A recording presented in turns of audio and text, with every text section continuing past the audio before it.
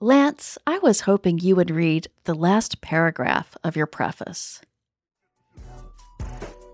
A traditional biography this is not, but none of us live traditional biographies anymore. The future is behind us before we can ever live it. No one could keep up. But DJ Screw slowed down the world, and over the years, his music has continued to grow and prove more relevant and influential across generations. Screw set off a wave. May that wave circle the world forever. That was Lance Scott Walker, reading from his soon-to-be-released book, DJ Screw, A Life in Slow Revolution. In the 1990s, DJ Screw's syrup, slow, chopped and screwed sound not only took over Houston hip-hop, but all of hip-hop. And it remains one of Houston's defining sounds. Today, I'm talking about DJ Screw with Lance Walker and with DJ Screw's friend Derek D-Rec Dixon, owner of the entertainment company Rec Shop Nation. It's Wednesday, September 7th, 2022. I'm Lisa Gray, and this is CityCast Houston.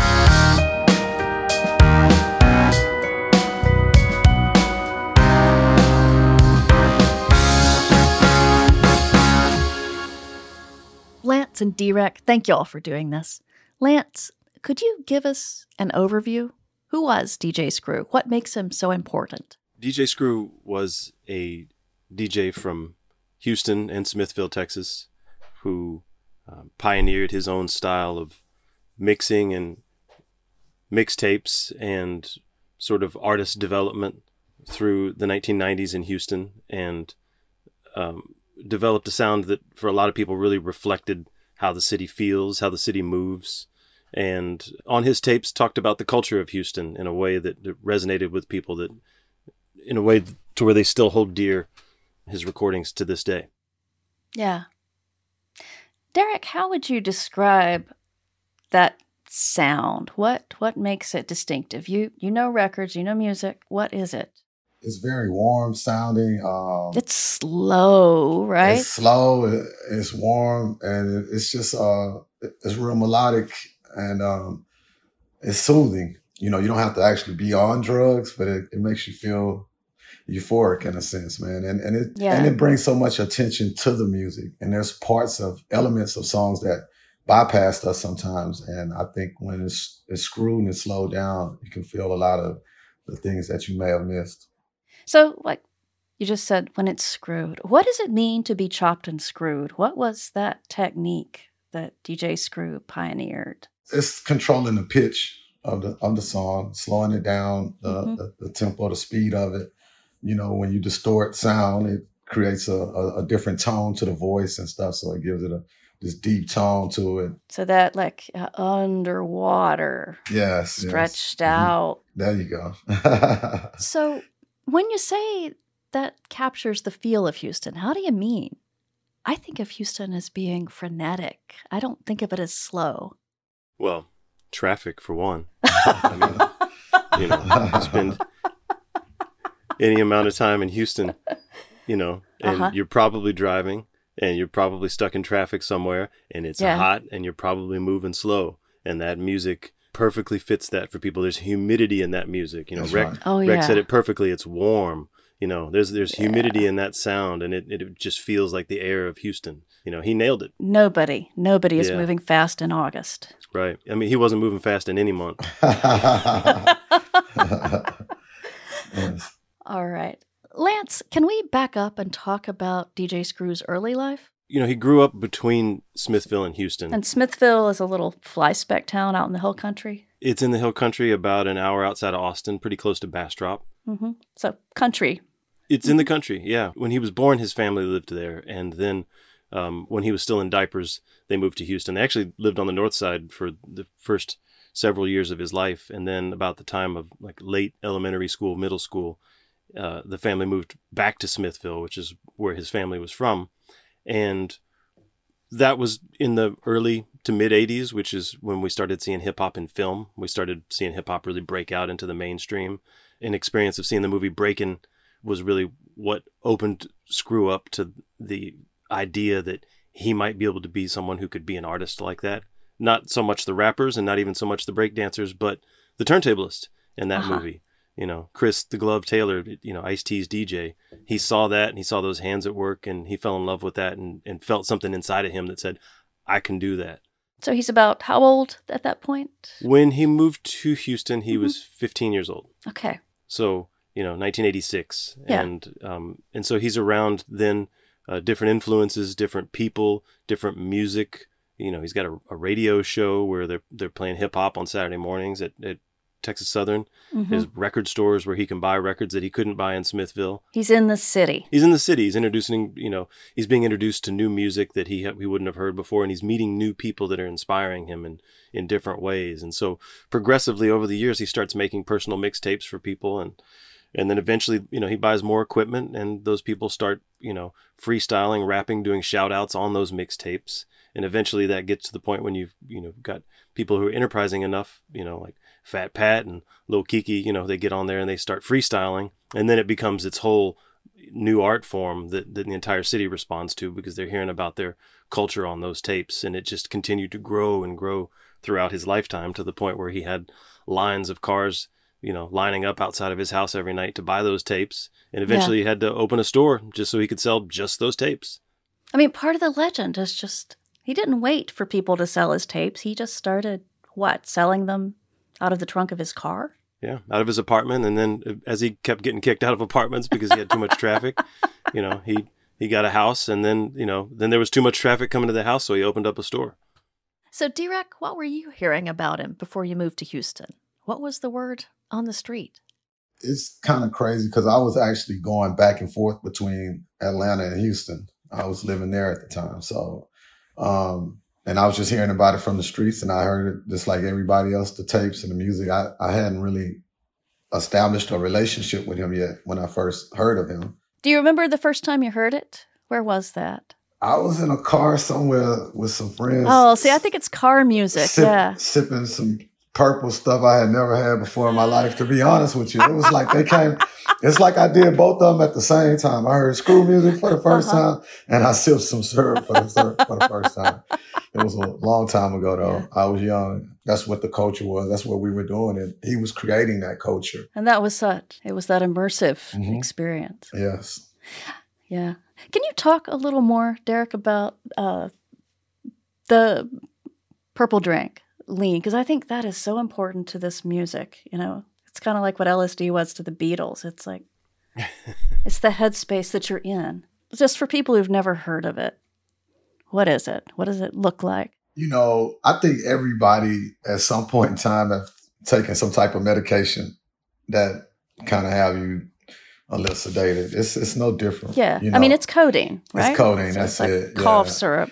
And, you know, and I hate the negative connotations that come with it because it's so much more involved in that. You know, every generation have their things that they do. Every culture have drugs and different, you know, things they do. And syrup just happened to be, you know, part of this. But I think the music and you don't have to sip syrup to appreciate it. You don't have to be on any of it. Like, you know, like every time I listen to it, that wasn't a part of it. We should say also that, you know, Screw was making this music for years before codeine was ever a part of the scene. The music did not come from codeine. Codeine goes with the music for a lot of people, but it's not a necessary component. And, you know, he was making slow tapes in this style really for years before he ever tried codeine. Yes. So it was the drug that matched the music. Yeah. It was a drug that was there already. Yeah. It was a drug that was around, you know, generations before we're drinking it. Different ways, different styles, maybe not always with the styrofoam cup or with the big red, but it had been around. Yeah.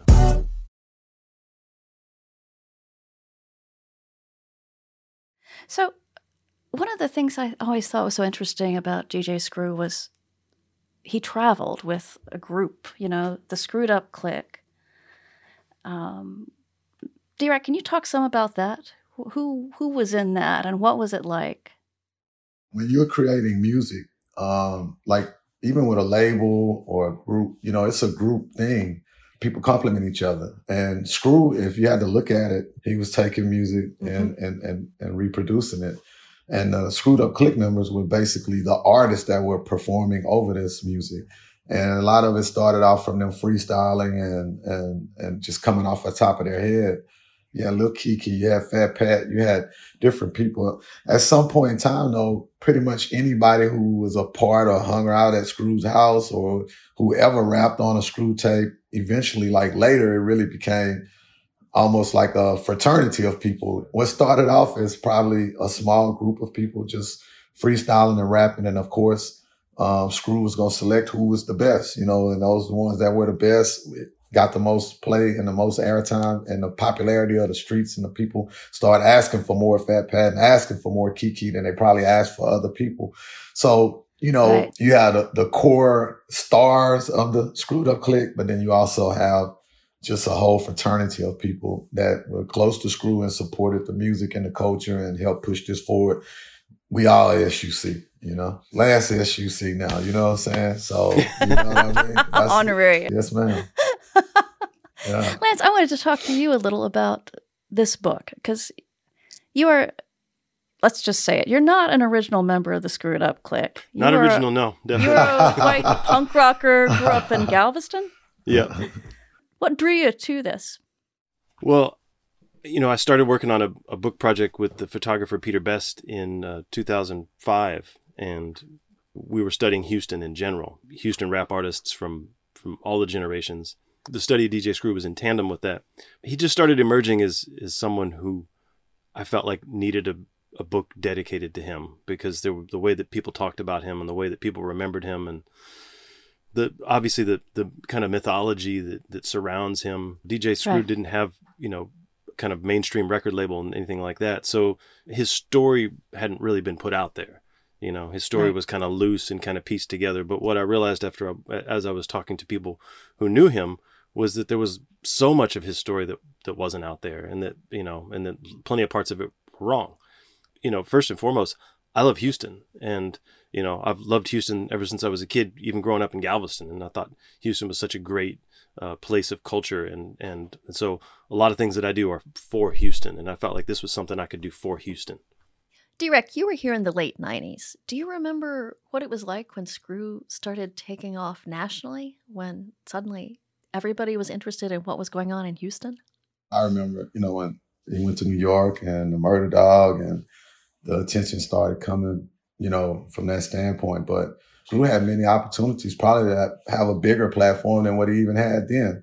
But it's hard to explain this guy. Like, that's what made him so remarkable beyond his artistic side, just who he was as a person. And he was just true to what he was doing. He was doing everything at his own pace, his own speed. He wasn't doing it for no other reason than he loved it, and that radiated out. There was no desire to be on this big platform. And I think some of it missed us. You know what I mean? Like, everybody was just moving forward and pushing the culture. And Lafayette and Lake Charles and Dallas and everywhere around here was probably 3 times more important to us than what was going on in New York or LA or anything like that. Yeah. Which is maybe the mark of a real culture. Yes. When you're so immersed in it. Mm-hmm. So part of the DJ Screw legend is how young he was when he died. Did you think when he died at age 29 that he had changed the culture?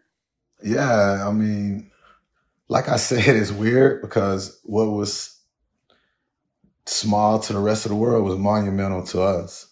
When Pat died. So Fat Pat? He died in, 98? A couple of years before Screw died? Yeah, when he passed away, man, like his funeral, they had to shut 288 down. I mean, they had helicopters flying. They had cars all down the street with his posters on them and slabs out, and everybody just like the whole city. And so you knew it shook the axis of this culture. And so when Screw passed, I mean, come on, if that's what happened for Pat and that's what happened for the godfather of it, we knew that, the gate opener, the one who had the platform that allowed all these guys to actually get opportunities that they would not have gotten. We knew we had lost him, and that's in a selfish way. We knew we lost a good friend. We knew we lost a great person. And we also lost the person that had the platform that was opening up so many doors for so many people, man. So it was definitely a big loss. And as far as we were concerned, it was a shock to our whole culture, the movement, and everything. That's terrible. He was definitely too young. It was definitely too early. And we definitely missed him then, and we still miss him right now. Yeah. Lance, you chose to write this biography as an oral history. Why did you do that? Why did you want to go get the voices of the people who'd known Screw? Because I didn't know him, and the people that I interviewed for the book did know Screw, and they do have stories to tell about him. And while, I can be a perfectly fine guide to take you through that history and be the one who, I've done a lot of heavy lifting to kind of put timelines together and put things together and base a history your own on kind of chopping and screwing. Yeah, right. A very different one, Yeah, and put and piece together a timeline based on things that I know are true, births, deaths, release dates, major events, that sort of thing. And then, kind of put together the rest of it based on people's memories, because I didn't have Screw to interview. He wasn't here. He died 4 years before I started working on this whole, bigger project. There were only a handful of interviews with him. So I felt like the way to really tell his story was to talk to the people who knew him and the people who loved him and worked with him and were a part of his life. And, if he were to look down and see a book that was about him, he would want to know that it was full of the voices of the people that he knew. And, I just thought that was the most important thing. And I worked really for years to try to figure out how I could do that, to not have it sort of be hamstrung by just being an oral history where it's just other voices. That's great and everything, but it's got its limitations. Mm-hmm. Let me tell you the story as a storyteller, but let me pass off the mic as much as I can, because that's the way Screw did it. I wanted the book to feel like that too. The book to feel like a compendium of people who knew him and to tell their stories and with their personality and have those personalities reflected in the kind of whole patina that is the life of DJ Screw. Yeah. D-Rock, now that you're looking back on it all, how do you think Screw has affected the world? How did he change things here? I think when you can say you created a whole new genre of anything and be the only person that can say you did that, I think that alone speaks volumes of, what his impact has been. And you can see it.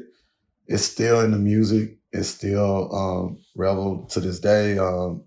Drake's, you name the biggest artists in the world right now, not just rap artists, rock bands and artists of all genres of music that appreciated what he did, respected, and have incorporated it into their music and their sound right now. So I think that speaks for itself that, he shook the axis of the music business. And I know he's proud of that. I know his family's proud of that. I know I'm proud to say, not only that I knew him, that he was a friend, and somebody that was just as wonderful outside of that as he was inside. And I think that's what people don't speak about that enough. Like his ability to pull people together.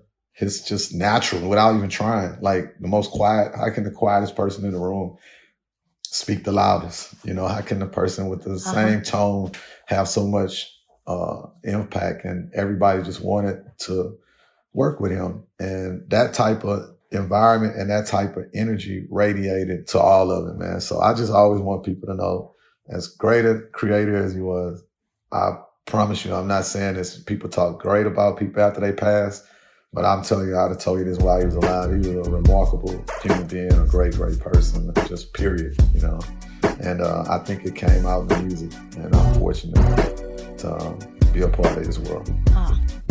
Thank you both so much for talking with me. Yeah, thank you. Thank you.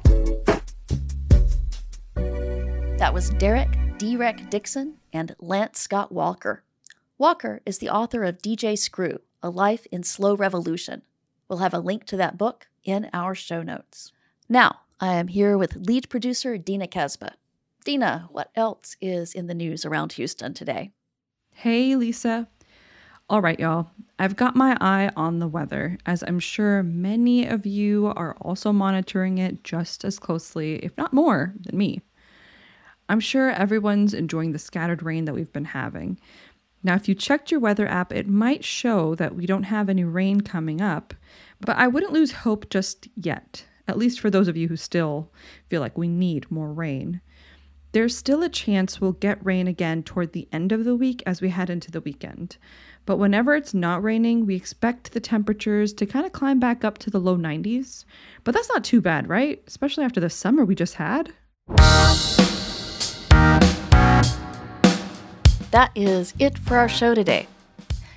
If you liked what you heard, please go to wherever you listen to this podcast and give us lots of stars. It helps people find us.